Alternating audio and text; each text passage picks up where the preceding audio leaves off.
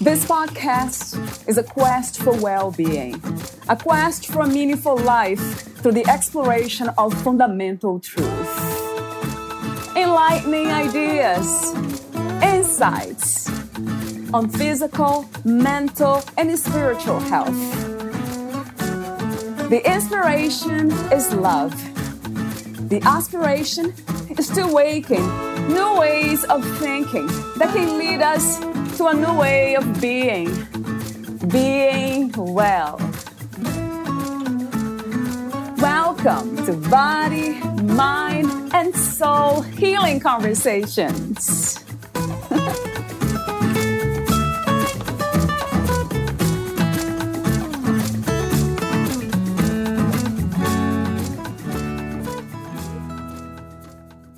How to cultivate a mindset about our emotions that embraces our shadow sides.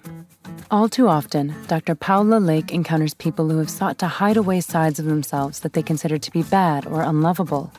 They find themselves spending energy and time trying to exile these parts of self, when in fact, these parts often need compassion and healing in order to dissolve their hold.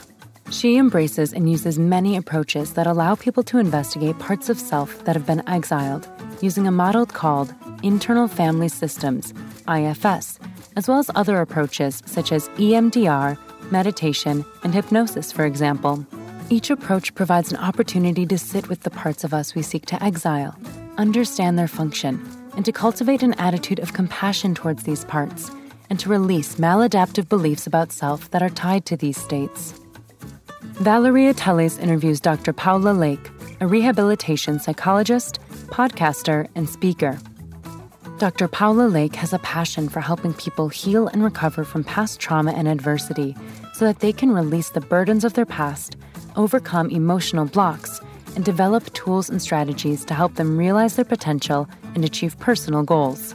Dr. Lake adopts a mind-body approach to healing.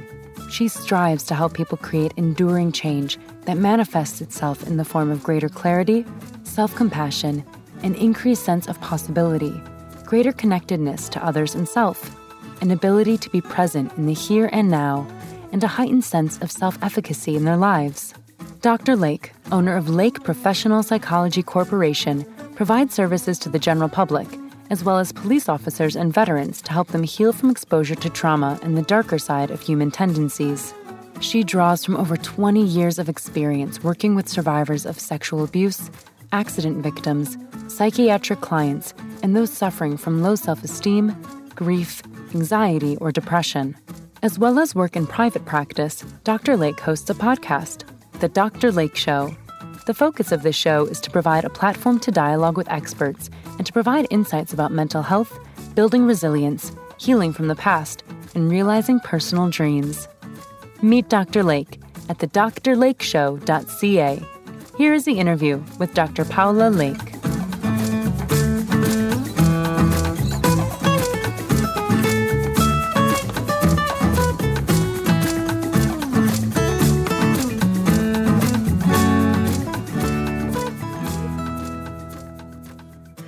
In your own words, who is Dr. Paola Lake?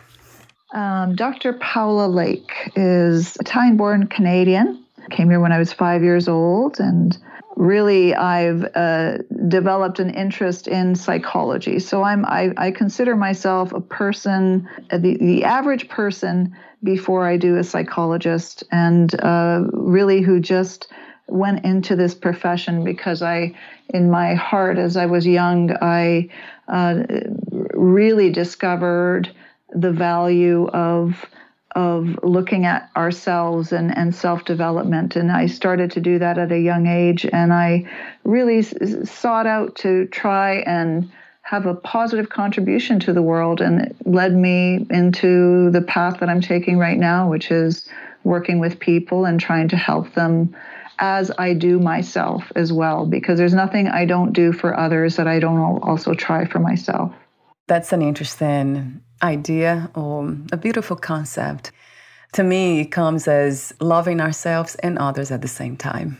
This beautiful dance. Yes, it's a dance, a beautiful dance. Absolutely. Do you consider what you do now, Paola, a purpose, the purpose of your life, or something different? I think the purpose of my life are about uncovering answers to questions about knowing self and how do we live our best self? How do we live in a place where we can live up to a potential? And that's a question, and it's a pervasive question for me that I think drives a lot of the work that I do. And so I don't know if I have a purpose to fix. I have a purpose to discover. I love that. Yeah. Right?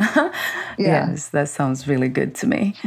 So I have lots of warm-up questions for you. And the first one, official one, is the idea of emotional well-being, or being mentally healthy and balanced. How do you describe that? Is that a destination to get, or it's something that we are always working on? I always thought of it as an art and a science to our well-being. And I've never thought of it as a linear process that you achieve a final destination of wellness and that your challenges at that point are dissolved. I look at it really as a journey of well-being. And because in life, we encounter challenges and they will bring out certain qualities in us that may start to change the way that we approach life, and sometimes put walls and limits around what's possible for us because of the things that have happened to us. So I think our well-being, in a lot of the work I do is really, who were we before all the traumas and all the experiences that we encountered, and to find that place of that core self of who we actually are, let's say, without carrying all the burdens of past traumas and struggles. And so a place of really coming to that core sense of who you actually are without trauma, without fear. And those are very peaceful states we can get to. I think it takes practice to stay there. Do you have any spiritual practices, Paola, or spiritual beliefs? I actually taught at St. Paul University, and it was actually historically a Catholic-based university. I was actually, as you know, psychology. I'm a clinical psychologist, which we're actually trained historically. It's changing a little bit, but it's been very empirically based. I felt like the spirituality was kind of pulled out of that. But I have some spiritual ideas as part of my work, even as a trainer of master's level counselors. We did work on spirituality, and it's very hard for me to pinpoint how I would label it. But I will tell you one experience that I have as when I was working with my students. And what I did is I asked each of them to share a peak moment or a spiritual experience that they had. And a spiritual experience for any one of them could have been sitting at an ocean, on a beach, and seeing the beautiful landscape and being touched by something that felt larger than self. And as we were going through and sharing these spiritual experiences, there was a feeling in the classroom that came up, that was a feeling of us being connected and feeling in a place of peaceful connection and love. And that is hard to put into words, and so I have those spiritual realms are the ones I think that are come from within. I'm not sure that I'm not religious, but I do believe that we can have a spiritual experience from within us that kind of develops a relationship we have with the rest of the world that can be inspirational or help us feel love and connected. And I think that's a beautiful thing, a beautiful place to get to. Another question I have for you that might relate to that is the purpose of the human experience. Have you thought about that or wondered what are we collectively here to do?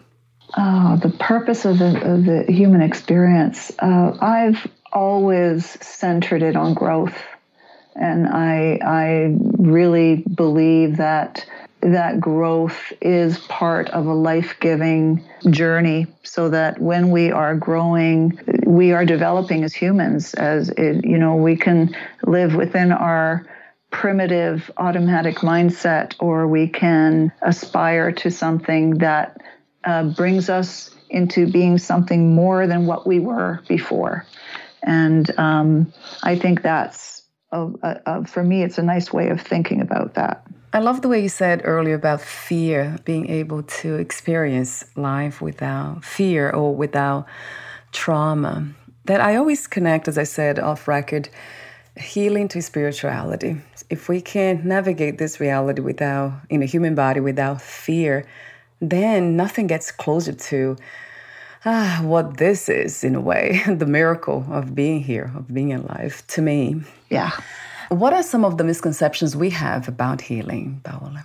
I have a sense that a lot of people are striving to get to the place where they imagine healing as being this ever-present state of serenity and calmness and being in control, and that when that happens, we're healed. I don't know that I see healing that way. Healing for me is a way where we can establish a softer physical and emotional state within ourselves. It's not inherently never experiencing adversity. It's your relationship to the adversity, and that you develop a more compassionate relationship to the experiences that you're witnessing inside of you. It's not about eliminating feelings, because our fabric of human experience is to have all experiences, and is to have fear and joy and pleasure. So healing for me is changing the relationship we have with ourselves and with the fabric of all the parts of self that includes who we are. We are not unidimensional. And when we embrace that, it creates a softening internally, and I think a greater open-heartedness, even compassion towards others. I love that wisdom. Yes, it goes back to what I call self-love, unconditional self-love, unconditional acceptance. For me, it has been the door to what I call freedom on my own terms. And it's recognizing our own humanity and having some compassion for that we're not perfect human beings, that we're flawed, and that's okay. Yeah. Yes, it's okay to be imperfect, right? Yes. And we see that in nature, actually. Everything is so imperfect and perfect at the same time. And that's how I see humans. We're not apart from nature. We are nature. For some reason, we forget that. And we search for perfection, for destinations, for a place to stay, as you said earlier. Yes. And I actually think it contributes to further discontent. And I as much as I appreciate a lot of the positive orientation that we even see online, and I completely support and endorse it. I also understand, though, that the people who have not dealt with their own grief or fear or sadness, and they just pursue positivity in an effort to exile parts of themselves, unfortunately, it can keep them stuck. And so I think having a place where people can learn how to embrace and relate to their emotional landscape, I think can create a much more whole sense of wholeness inside, rather than a fractured sense. Sometimes I'm very aware of these practices, healing practices, and I have done a lot of work myself, but I still sometimes fall into this idea of looking for parts of life and trying to hold on to them, the positive, as you said, the good. Is there something of the nature of the mind too, Paola, that we can, like the dance, as we said earlier? Perhaps. I think our everything has changed with media, because right now it's so much easier for people that to make comparisons and evaluate their worth and themselves relative to what they see. I'm a big believer in cultural hypnosis, and the idea that we reflect a lot of what is mirrored back to us in our culture, and that becomes the idealism that we strive for. I come from an Italian culture which is has a slightly different relationship to emotions, and as you may know, people have commented on emotional Italians. But having said that, my experience, I remember with my grandmother, and we would have, in Italy, and we would have these gatherings, and the conversations would be rich with moments of joy and moments of tears and moments of expression, and we felt close to each other. There was an intimacy, and it was a connection. And my experience in North America has been that in many situations, there's not a lot of space for expression of the variety of emotional experiences, that we have a negative reaction to people at times when they're not in center or they're expressing something of vulnerability. And I think we have room to grow here in our culture, even though we have these wonderful pockets of community resources and online resources. I'm talking as a general culture. If you look at even politics, if you look through all the different industries where the relationship to emotions are very different. Yeah, I'm wondering what can we do to, we are doing, I guess, already, to change, right? To create awareness. Yeah, this is part of what the podcast is all about. And you have your own podcast too, titled Dr. Lake Show Podcast. Talk to me for a moment about that. I want to go back to the topic of shadow sides and how to heal that. But before, talk to me about your show, your podcast show.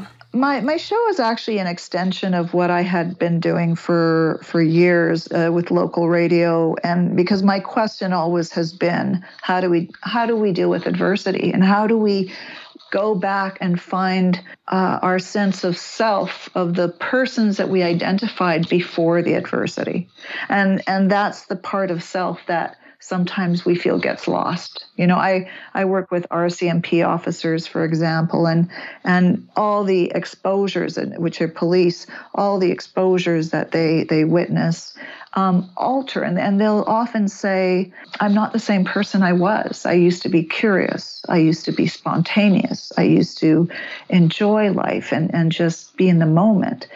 And so that's always been a burning question for me, even from the time I was young, is, how do we do that? And if adversity is inevitable, then how do we get there? And I was interested at the time in interviewing a number of guests, and I still am. I'm going through a bit of a revisional process right now, so I've taken a few months of reprieve, but that is, in essence, still what I'm working for and what motivates me. You wrote me. I'm not sure if you wrote that to me for the interview or you have this on your website, but you said often the experiences of negative states are tied to past negative experiences, as you said, and they tend to guide life decisions and choices. By facing the fear, its power to guide decisions will alter. So what leads us, or what drives us to find out, to explore that inner landscape and do the self-discovery, the healing work? Is that something that takes deeper suffering, or it can happen in a different way?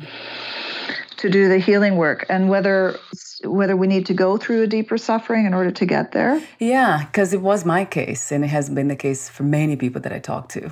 I do think it may involve that suffering. I feel I was blessed at a very young age. I had a mother who very much created a space to deal with emotions that was very healing, and that was a blessing that I had. But I do actually think that when we have put certain experiences and we've closeted them, or we've made efforts to distance ourselves from them, that in our effort to work on healing them, it does mean actually to face the emotions that we want to escape and run from.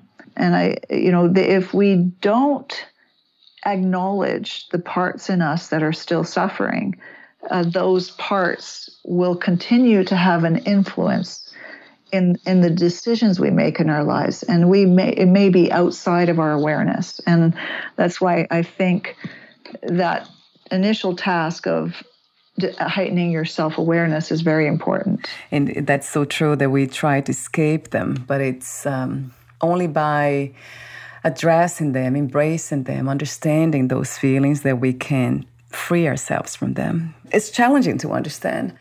It is challenging. I think this is one of the things that would be nice is if we took away the negative judgments we have about certain emotions and states of ourselves. This part of me is weak. This part of me is, I need to hide it away, or it's going to take over. And I think there's lots of fears. There's reasons, and perhaps sometimes even adaptive reasons, that we want to get away from emotions if we've been flooded by them, if we don't know how to deal with the intensity of those feelings. And perhaps it has taken you down a path that didn't feel safe. And, I do think sometimes we need support in navigating emotions that we have perhaps exiled, and need support in creating a context that you can sit with those emotions and instead of having judgment on them, to be curious about them. And often one of the things I will do when people stay with those and connect with those states is it often traces back to an early experience. And sometimes we forget that it traces back to an early experience. And it's much easier, I find, to do that healing when we go back to that experience. Another possibility that I have seen around me for continue to hold on to these shadow sides or hiding them is the identification with them. I see that a lot of us have created this sense of identity around those negative feelings and emotions. We have had even nicknames for it. I met people who would be called fire because they tend to be explosive and emotionally raw and even rude. They keep holding on to that as a way of connecting with others, even people around them, because they know who they are or the way they have been, so they continue to stay the way they stay. I noticed that around me, some people around me, even myself too, back then. So does it make sense somehow, Paola, that we do that, hold down to our identity? Yes, absolutely. And a big focus of my work is on trauma. And, I as a psychologist, one of the things that I've struggled with is the idea of even diagnosing. Because as much as the actual original intent of diagnoses was set out to ease the communication between clinicians, and so that we could better communicate without as much detail. And it morphed into, I guess in some respects it has utility. I think one of the issues around it is that people develop their identity around it. Right. And much of, I am at a foundational level a humanist. I actually do not believe we are defined by any one of our states. And I also believe that there is a part of us that is not touched in trauma. So the model that I adopt is one that I really I have a lot of appreciation for. It's called internal family systems. And that one operates from the idea of multiplicity of selves, and that we have a core self. But as we encounter adversity in our lives, we start picking up protective mechanisms to keep us safe. And so I actually I think it's important for people not to identify themselves with any particular state, to understand them just as that. Yeah. You do use different approaches to help your clients with these issues of trauma and hiding the shadow sides.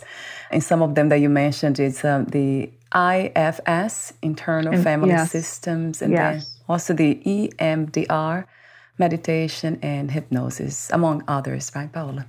Yes. Would you like to talk to the audience about some of these healing methods? Do you use all of them with the client? Do you try them all, or it's something that depends case by case? I do tailor. I have to keep in mind what I'm doing with each client because of the varying severity of trauma that some of them might go through. But one of the most important pieces that when I'm working with my clients, is that change does not happen just at an intellectual level. And so it's not a matter of how much you know, but it is a matter of what you experience in your body. And so EMDR, internal family systems, even hypnosis, even focusing, which is another technique, but they connect that body experience with the emotions that we have. Emotions are felt in the body, and when something shifts in us, it's often touching us at a physical level. There's an opening, there's the tightening that you experience starts to dissolve. And so whether it might be tapping or EMDR or all of those incorporate a combination of the mind-body. And I think those are important parts to healing, is to have the experience shift in the body as well. That's interesting to see how this is very clear that everything is connected. Body, mind, emotions, everything, and the spiritual self. Yeah, I do believe in one. I'm not sure if that's a belief system anymore, but everything is whole. There's nothing that's not life itself. It's not nature, just being itself. I love the idea. And I also love the idea that what you said about that there is a part of us that is untouched by trauma. And then I wonder if we can live there. It seems like we can't stay there permanently. We are always perhaps not dancing in the sense of losing balance in an extreme sense, but there's this movement. It's life itself happening. So I love the idea of going back to unconditional acceptance, unconditional love, and just embracing life as it is in ourselves. Has been for me the most absolutely healing thing. I think it's almost a process of. Think of it like exercise. We need to go and do our fitness classes and maintain. And I do think we need to exercise our well-being and have it as a practice, because we don't have to look very far to see trauma. True. And we don't have to look very far to experience adversity. And so true. So it is, I think maybe we go through opportunities for multiple healings through the course of our lifetime. And hopefully that each time we do it, it just rejuvenates you for that period of time and helps you alter your viewpoint, your perspective. Yeah. You mentioned before about intellectual understanding. It's easy to say and even repeat these things, what I just said about unconditional self-love and self-acceptance. But it has been a practice. And for me, in a sense of experience, doing so many things. Yes, not necessary therapy. I don't think I ever done that, but I did energy healing because I'm kind of very interested in spirituality. So I went in that direction, looking for different ideas, concepts, meditation, and engaging with that. But yeah, everything for me, it was a practice, and it still is. And it is a practice, yeah. And we're in a very, unfortunately, I think historically a secular culture that has valued productivity over well-being. And I think as much as I think we're shifting and moving, I think there's a ways to go for it to actually become part of our a cultural practice, which I think would be a beautiful thing if everyone taught their children and at a young age. I think they would get a head start in being able to deal with the challenges that life has. Beautiful message and reminder for all of us. Yeah, I'm not a mother, but I do have lots of mother around here. The podcast, yes. Very good message. Thank you so much again, Paola, for your beautiful presence today with our conversation. Everything you do, the way you do it.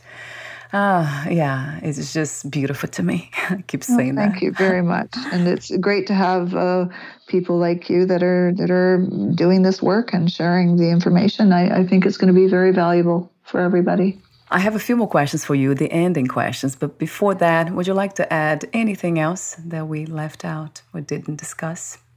No, my hopes are always that people that have experienced stuckness in their life and have not known how to access the right help and resources is that they can continue to do the search. I think it's worthy for people to continue. I think if we continue to strive, sometimes that gem shows up in our lives. And I just want to encourage people to not give up on that journey and keep looking. Yeah. What is another word for healing? Good question. What came up for me was life-giving. Life-giving. Yes. And my last question is, what are 3 things about life you wish everyone to experience before they lose the body? Self-compassion, acceptance, and embracing all that there is and without judgment. Yes, 1 trillion times. If I could say more, I would. Yes. Thank you so much, Paola, for saying that again. Thank you for having. And before we say goodbye, where can we find more information about you, your services, products, and future projects? Certainly my podcast website, the drlakeshow.ca. That one is available on YouTube and also on different podcasts. And if anyone is interested in looking at more information about my practice, certainly they can go to the drlake.ca. Wonderful. I'll have those 2 links on your podcast profile too. Thank you very much. Thank you so much again, Paola. Thank you. Bye for now. All right, bye. Bye.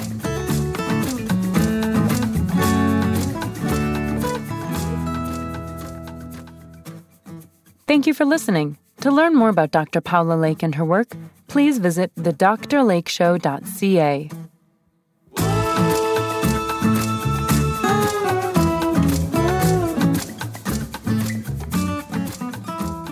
To learn more about this podcast, please visit fitforjoy.org/podcast.